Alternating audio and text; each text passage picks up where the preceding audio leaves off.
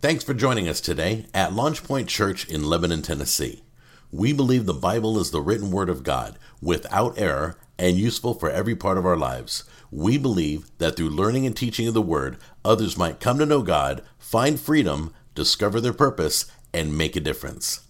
Thanks again and enjoy today's message from Pastor Jim Kubik. Normally I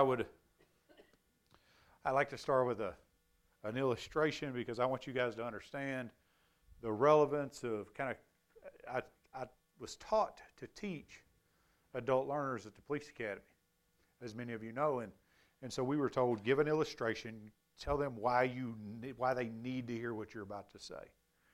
And so a lot of times I'll start with an illustration to grab your attention to make sure you have a true understanding of where we're going and why it's important that you hear what's about to be said. I'm not going to do that today. I'm going to give you 3 verses, is all the introduction I'm going to have. And I'm going to ask that the Word of God be your introduction to the truth of God today. Amen? And I might read these twice, I don't know. But I need you to hear the verses that I'm about to give you. And so the first one is John 15:19. If you were of the world would love its own. But because you are not of the world, but I chose you out of the world would love its own. But because you are not of the world, I chose you out of the world. Because of this, the world hates you. You hear what they're saying, what Jesus is saying here? You don't belong to anyone except for God. God gave His Son so that you might no longer be a citizen of this world, but literally just a sojourner going through this world to get to the next one. And so don't put root here. Don't establish yourself here to the degree that it disqualifies you from there, even if it means the world hates you. Because they hated Him, they're going to hate you. Because the truth is in you. You ever wonder why people don't hate Muslims? Or people don't hate Buddhists? Or people don't hate even Satanists? Because they don't have any truth for the stand opposed to their lifestyle. Only the Christian faith in the name of Jesus has what I'm going to call uncomfortable and offensive truth. And it should be offensive to those people that hear it that aren't living in it. My prayer is that the Word unsettle us, be so offensive to our flesh that it causes us to force, by the power of the Holy Spirit, a decision in us to walk in righteousness. Because we're not in the world, or we're not of the world, we're in the world. In James 1:27 it says, pure and undefiled religion in the sight of God and Father is this. So he said, you want to know how to do this right? You want to know what pure religion looks like? This is how. It's simple. Keep one. It says to, I didn't put this piece in, but it says to deal with or to take care of the widows and orphans. Another place it says to tend to those, to visit those in prison. And then it says to keep oneself unstained from the world. And so he's saying, listen, you want pure religion? And let me tell you, people that say, I'm not a religious person, I'm a spiritual person, is neither of those things. If you're going to be a spiritual person, you have to be a religious person. The definition of religion is the fundamental acceptance of a certain set of doctrines or truths and adherence to the same. That is religion. And so we have a fundamental set of doctrines. We are religious people, and those religious articles, fundamentals, drive us to spirituality in Christ Jesus. But true religion looks like taking care of people that can't take care of themselves, and it looks like keeping yourself unstained from the world. And then 1 John 2:15 through 17 says this. Do not love the world. Do not. Everybody say do not. I'm going to be very selective in my phraseology today. I'm going to try to be slow in my speech because I want us to get these truths today. Do not love the world, nor the things in the world. If anyone loves the world, the love of the Father is not in them. Did you catch that? It's pretty black and white. God's not trying to play mind games with you. The Spirit's not trying to convince you of any truth. He's just telling you what the truth is and requiring that as a Christian you stand on it. For all that is in the world, the lust of the flesh, the lust of the eyes, and the boastful pride of life is not from the Father, but is from the world. The world is passing away, and also it gives lust. And also its lust. But the one who does the will of God lives forever. I use these three verses very intentionally. This is the world. This is us. If we ever determine to compromise with the world, then we are outside the will of God. When the world requires that we compromise the word and will of God. And let me tell you, the world is always going to ask you to compromise the word of God. Because it stands in direct opposition to it. So, with this in mind, Pergamum, the church in Pergamum, is what we're studying today out of Revelation chapter 2. The church in Pergamum was a compromising church. They allowed the world into their church. And Jesus had something to say to them. Now I'm going to use the same format I've been using, which is talk about the community first, and then the Christ that is the messenger that delivers the message. And then I'm going to talk about community, or not community. I'm going to talk about commendation and then correction, and then finally the comfort. But there is significant correction for this church. And so, but let me talk about the community. Well, let me read it first. Chapter 2, verse 12. And the angel of the church of Pergamum write, the one who has the sharp, two-edged sword says this, I know where you dwell, says Satan. I know where you dwell, where Satan's throne is. And you hold fast my name, and did not deny my faith, even in the days of Antipas, my witness, my faithful one who is killed amongst you where Satan dwells. But I have a few things against you, because you have there some. Y'all catch that? Some. There's a little leaven in the bread. He says, all of this stuff is good. The church as a whole, the message is that the church as a whole, whatever percentage that is, was doing exactly what they were supposed to be doing. Being faithful to God, just exactly as they were supposed to be doing. But they tolerated some. It says, but I have a few things against you, because you have there some who hold the teachings of Balaam, who kept teaching Balak to put a stumbling block before the sons of Israel, to eat things sacrificed to idols, and to commit acts of immorality. So that also, let me move my mic down a little bit, get some pop or something. That's not you, that's me. So you also have some who in the same way hold the teaching of the Nicolaitans. Therefore repent, or else I am coming to you quickly, and I will make war against them with the sword of my mouth. He who has an ear, let him hear what the Spirit says to the churches.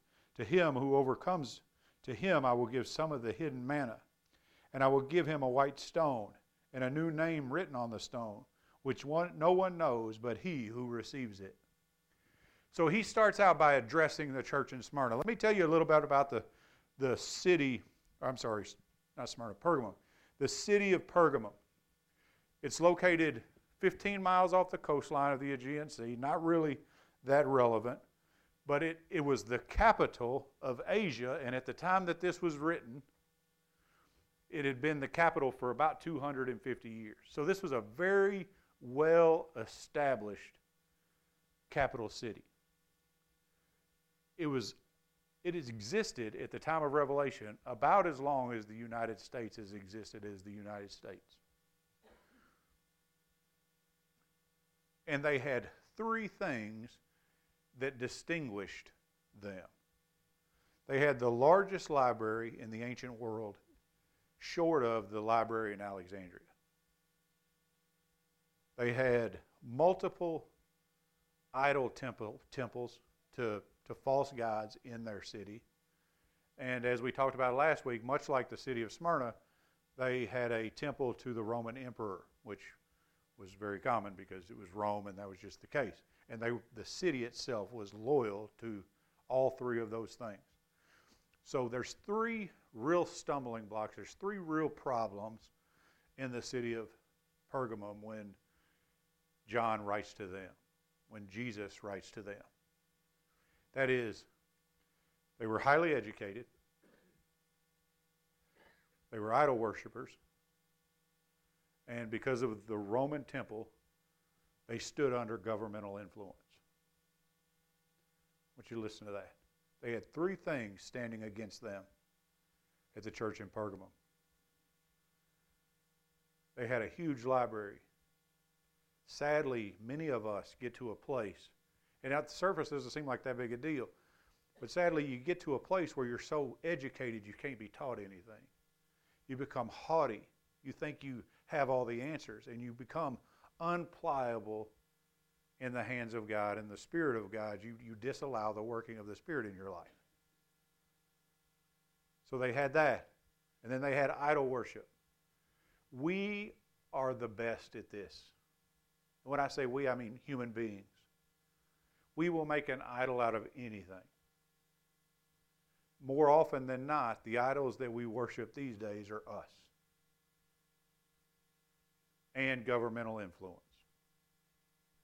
Pastor Rick and I were talking before the church service started, and I think this, in our context, will be the biggest thing we have to deal with in the future.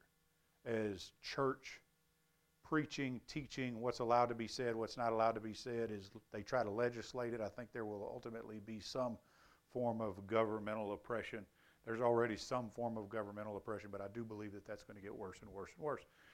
Why do I tell you all these things about the community? One, so that you'll know the backdrop of what John is speaking into, Christ through John is speaking into, but so that you can see the relevance to the society that we live in. And so that's the community. I want to talk to you real fast about the correspondent. Who's the author of this letter? The one who has the sharp, two-edged sword. He says this. Well, he says this. The one who has the sharp, two-edged sword says this. The one who holds the two-edged sword is the risen Christ Jesus. If you'll look at 1:16, when John's describing Jesus as he saw him, he says it. In his right hand he held 7 stars, and out of his mouth came a sharp, two-edged sword. You know what the two-edged sword is? It's the Word of God. It is Jesus. The Word became flesh and dwelt amongst us. It was by the Word that creation existed. The Word is the sword of God. Amen? And so he's telling them, he's introducing himself, Jesus is, to the Pergamum church based on what they need, which I think is so beautiful.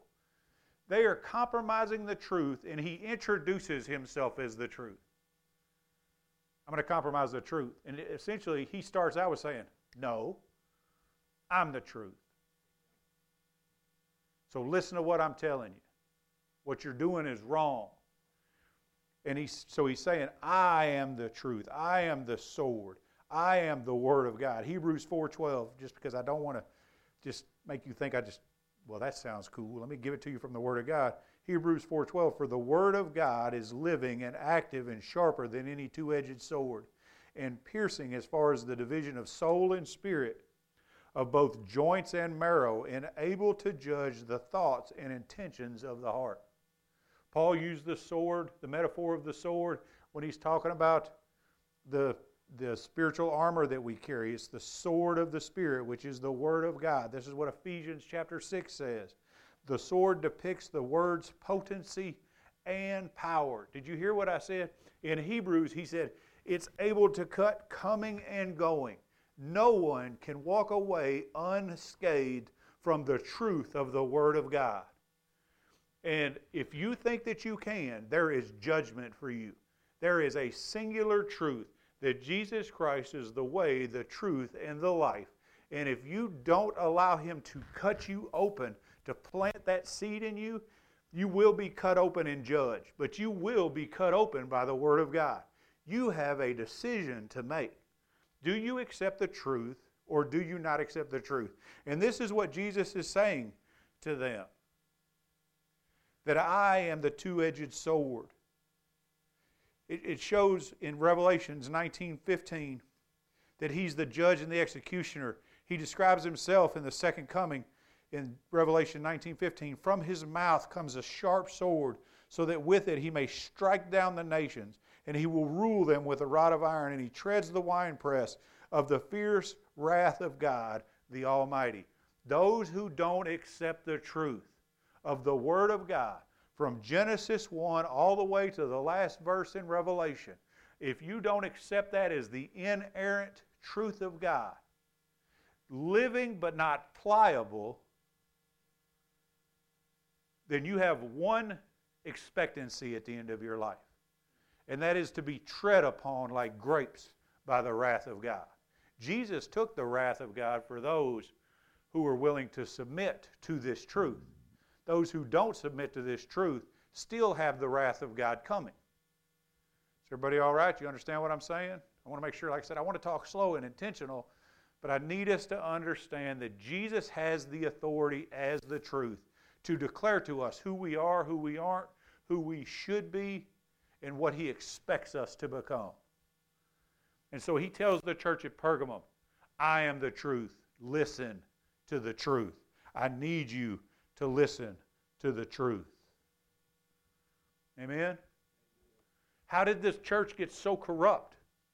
The church in Pergamum got corrupt 1313 AD. There's a bunch of reasons, but primarily 1313 AD. This is just a history lesson. Emperor Constantine ended Christian persecution. And when I'm talking about how did it become so corrupt, how did we get to where we are? He ended Christian persecution. And he named Christianity as the national religion. That's great. Wouldn't you love if America decided that it was going to be by decree a Christian nation? Would you love that? Would you? Because you shouldn't. Because let me tell you what happens. Those heathens who have heathen churches, who worship heathen gods and heathen temples, call themselves Christian so that they can continue to worship their heathen gods and their heathen temples under the name of Christianity, which just pollutes the truth. And that's how we get to where we are today. This is how we have a universal church that teaches that you can do whatever, whenever, however, because all you have to do is stamp the name of Christian on it, and it becomes okay. Let me tell you, just because they use the name of Jesus doesn't mean that they're saved or that they're preaching sound doctrine or any truth at all. I've been in a universal church. I had to go to a universal church because they were doing a class that was the only class available to be able to go into the prison and preach. And so for whatever reason, the TDOT, or Tennessee Department of Corrections, decided to use their classroom.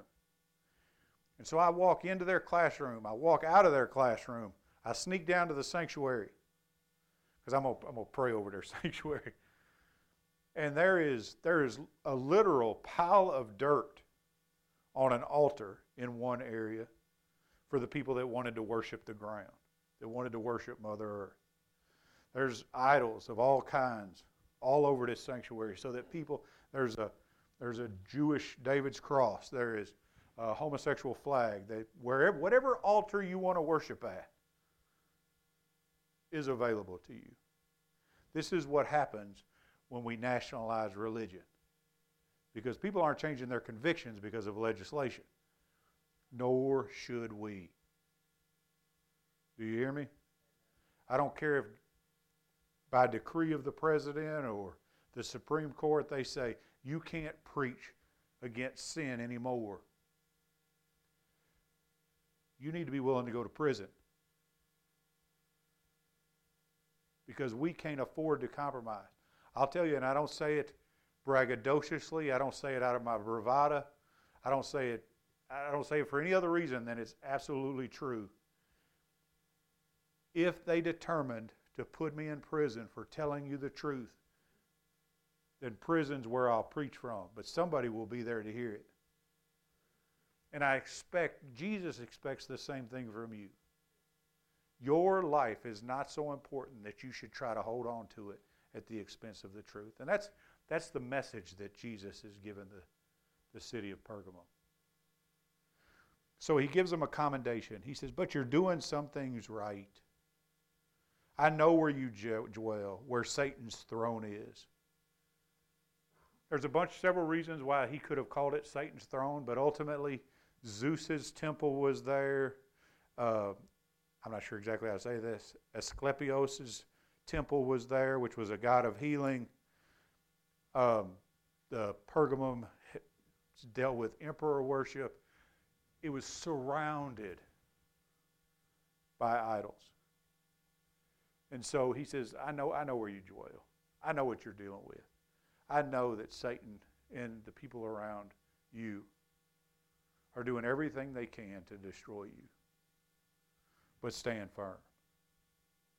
He told him, he said, in spite of this, you're hanging in there. In spite of all of this, he says, they held fast and did not deny their faith. How many of you guys want God to say that about you at the end of your life? At the end of the day, did he hang in there? At the end of my life, do I hear, well done, good and faithful servant, or do I hear, depart from me, for I never knew you?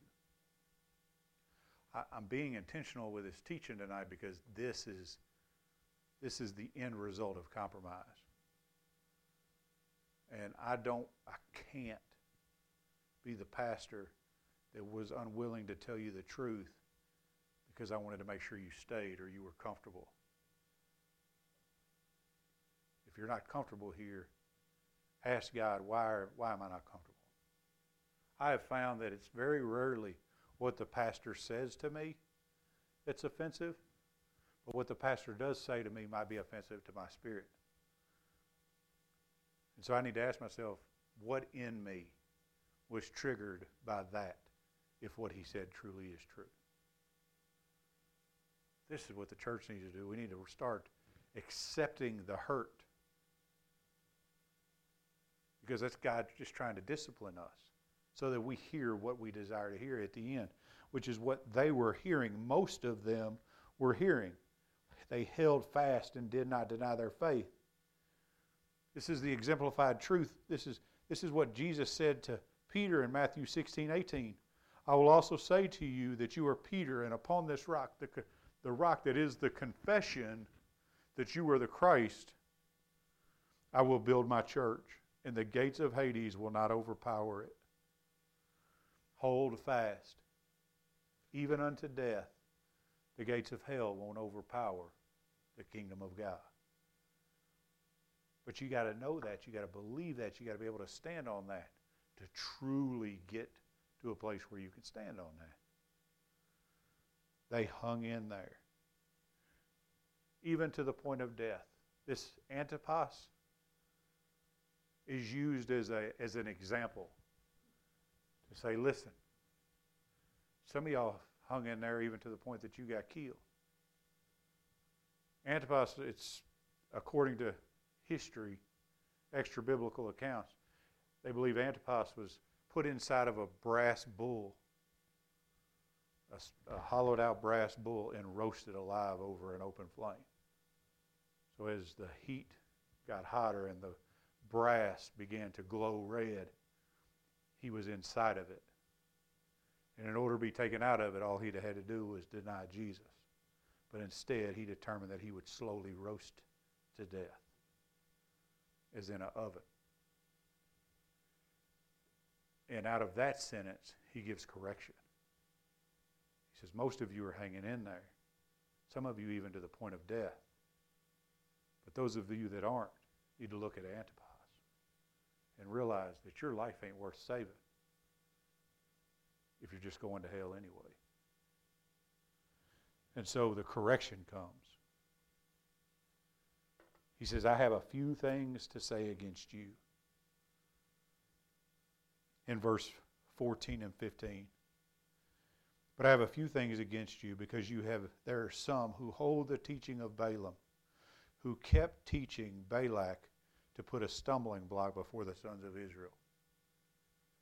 If you'll go and you'll study your Bible, I want you to go to Numbers 22 through 25. You're going to find the story of Balaam, the prophet of Israel. You guys are familiar with this. You're more familiar with it because the donkey talked to him. He was contracted by Balak to put a curse on Israel. And of course, he couldn't do it. He tried to do it, but God wasn't going to have his people cursed. 3 times he went, tried to curse him. 3 times he couldn't do it. So he went back to Balak and he told him essentially this, I'm paraphrasing.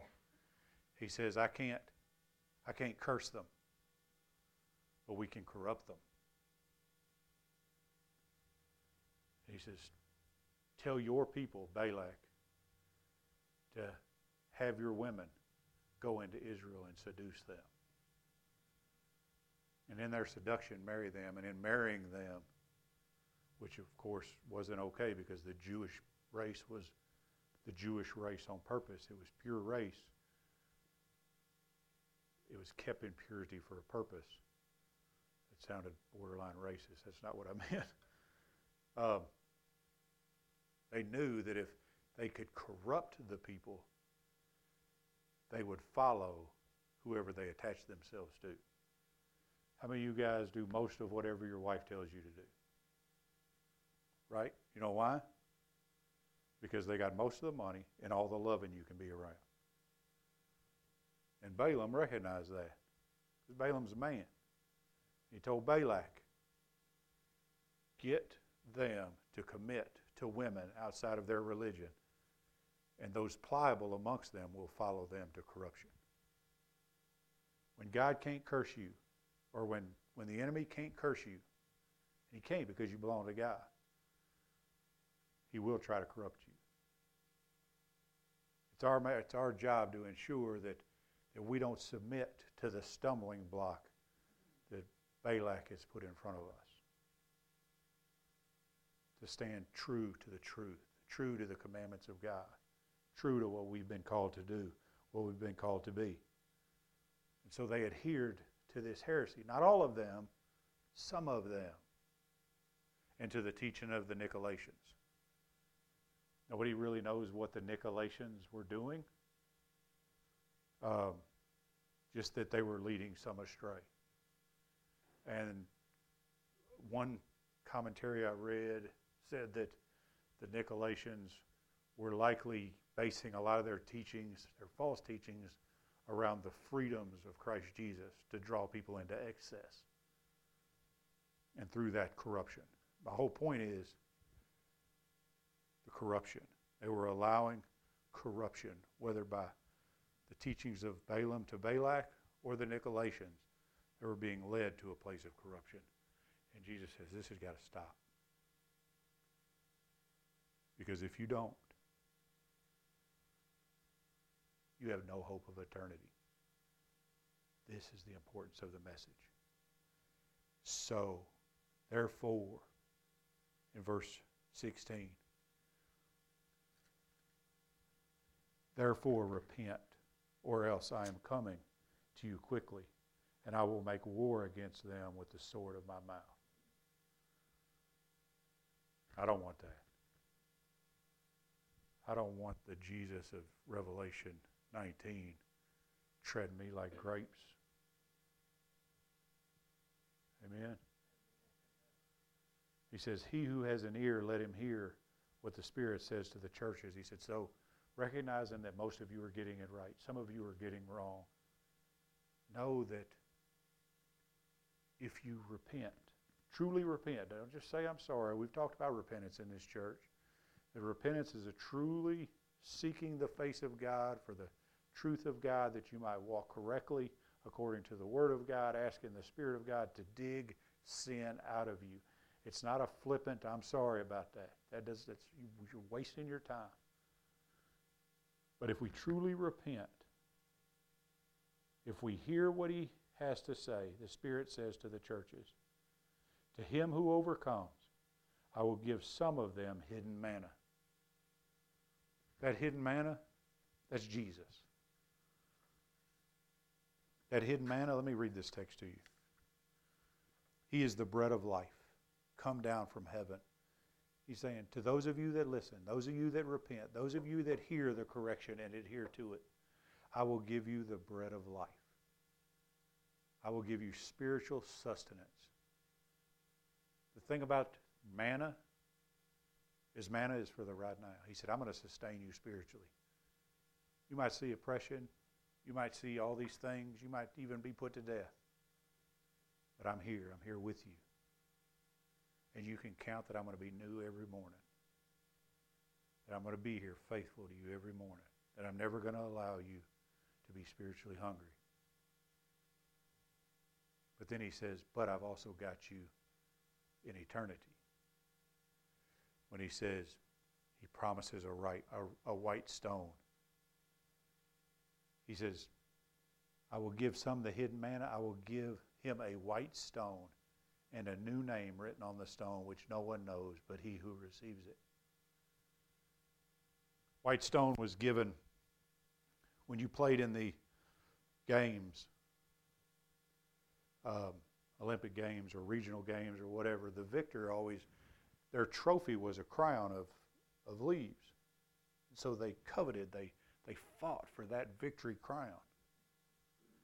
But there was an equally important prize that they won. That is, whoever hosted the game would give them a white stone with their name edged in it. This stone served no other purpose than once the whole finale of the games was done, at the end, whether it was a day, 2 days, a month, however long the games lasted, if you had the white stone, the host of the games had a feast. And that white stone was your ticket into that feast. Because only the victors got to eat in that feast. So he's saying, if you'll endure, fight the good fight, stay the course, race the race, win the stone. I'm going to be here for you while you're running.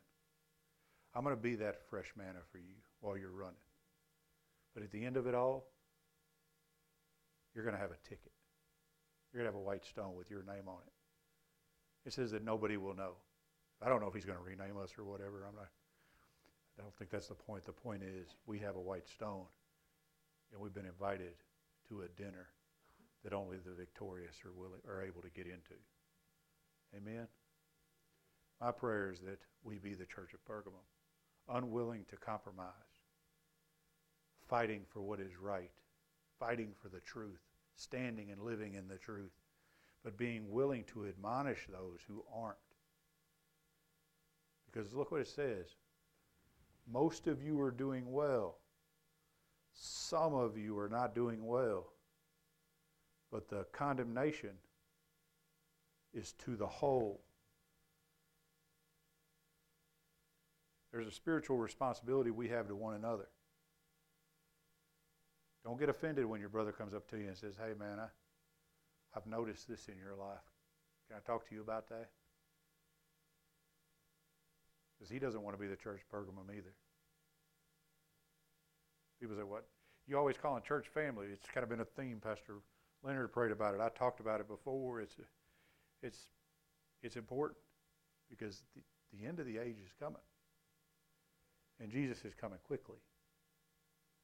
And I don't want the church in Lebanon, to be lacking.